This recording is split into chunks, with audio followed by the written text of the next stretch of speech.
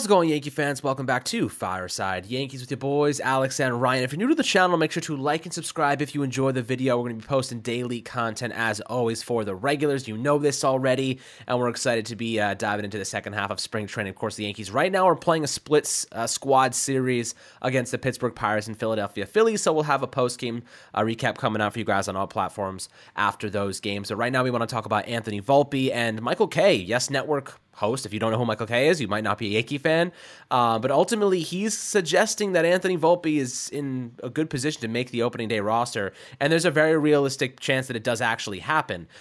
So Ryan, I know you have a lot of thoughts on this. I know Anthony Volpe's been performing exceptionally well lately, and he's playing right now. We just worked a walk and loaded the bases for Jason Dominguez, another one of the young top prospects the Yankees are really excited about, and we are also really excited about. But how are you doing today, and how are you feeling about Michael Kay's comments?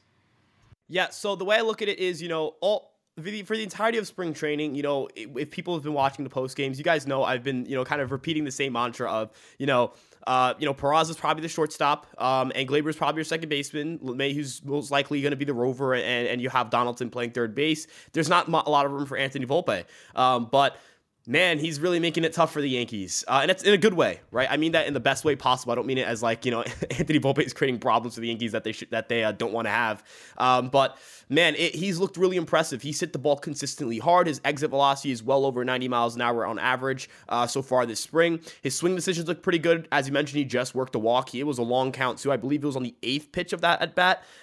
He's seeing a lot of pitches. He's got really good plate discipline. He's extremely fast. He can run the bases pretty well. He's looked really good at second base defensively. I view him as someone that the Yankees are going to be able to put at second base or shortstop and get good defense from.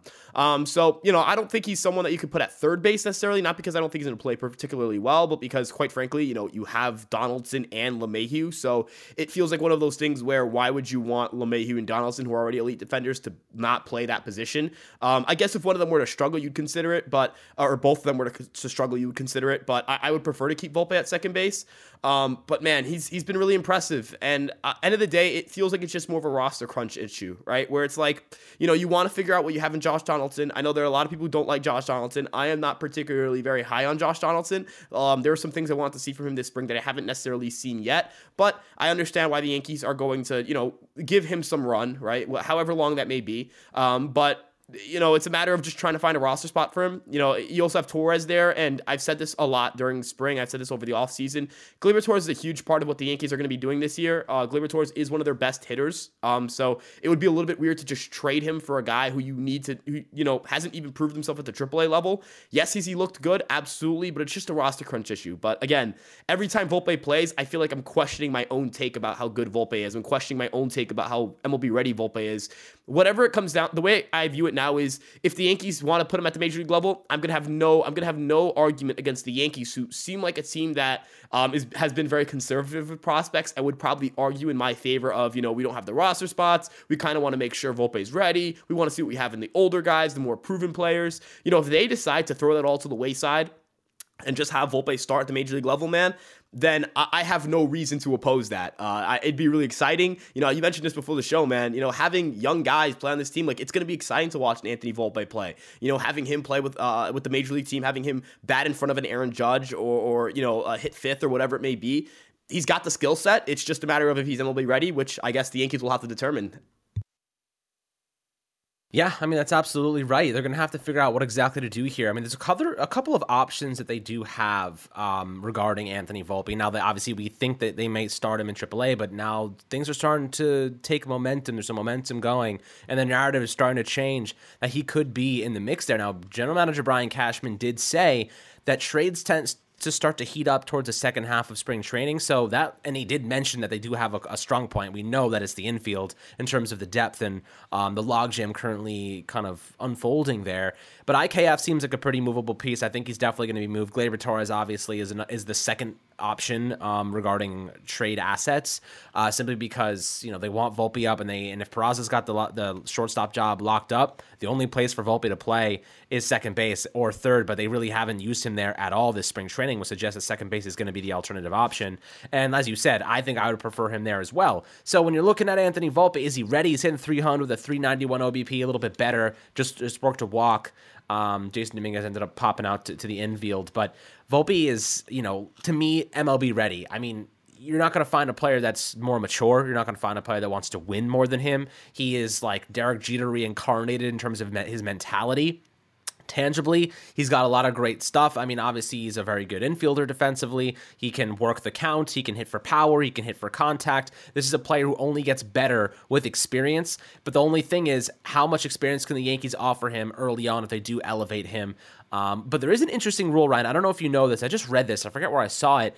But if the Yankees elevate a player, a prospect, one of their top prospects, and they end up in the top 3 in rookie of the year voting, and there's a bunch of other different things, they actually can earn up to 3 additional draft picks if they're like rookie, for example, that they call up for a full season performs really well. So there is incentive. The NFLPA, or rather the MLB, Players Association, they wanted to kind of incentivize teams to call up players early because they try to manipulate service time, and that way they can pay them out later and they don't have to pay them a lot of money. Trying to incentivize them with saying, hey, if you do call them up and they do perform really well, you're going to get additional draft compensation because of it. So there is a rule there that the Yankees can take advantage of. But again, that means Volpe has to land in the top 3 in voting of Rookie Player of the Year, which isn't out of the question. I mean, he's got more than enough talent to be in that conversation.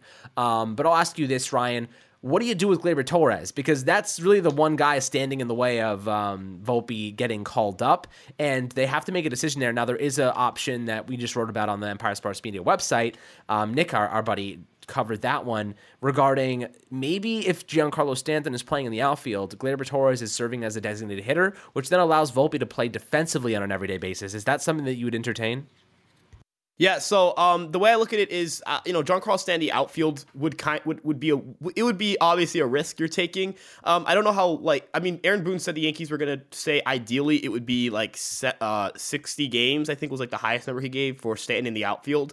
I don't think they're necessarily keen on putting Stanton as a full-time outfielder. I know it would really open up the lineup, but I think they want him in that lineup as much as possible for obvious reasons. He's a really good hitter, but.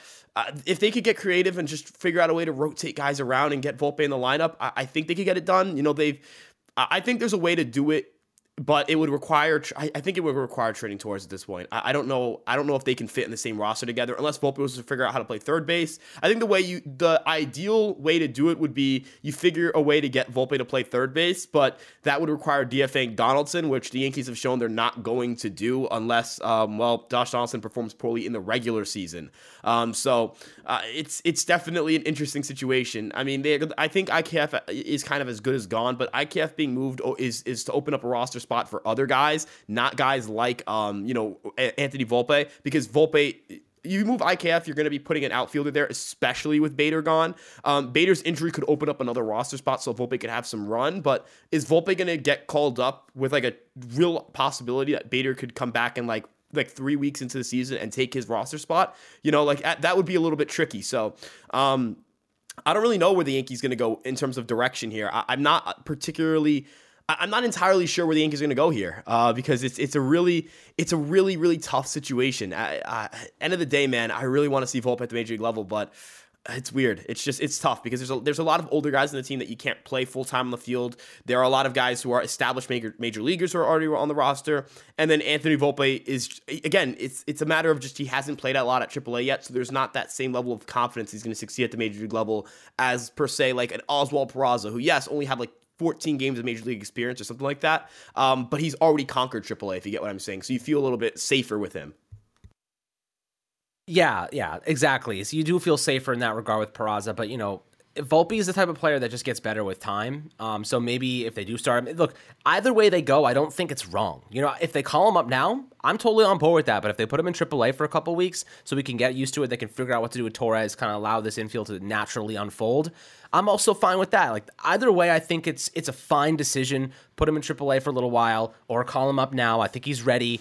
And he can easily, compete at the top level. So personally, no matter what direction they go, I'm cool with it. I'm fine with it. But if they do call him up, it's going to be fun to watch, guys. It's going to be really fun to watch our top prospect going up against MLB level talent, especially if they can figure out what to do with the infield and if a couple trades allow us to bolster other positions. But as always, my friends, I'd love to hear perspectives below in the YouTube comments. Make sure to like and subscribe if you enjoyed the video, and we'll catch you guys on the next Fireside Yankees episode.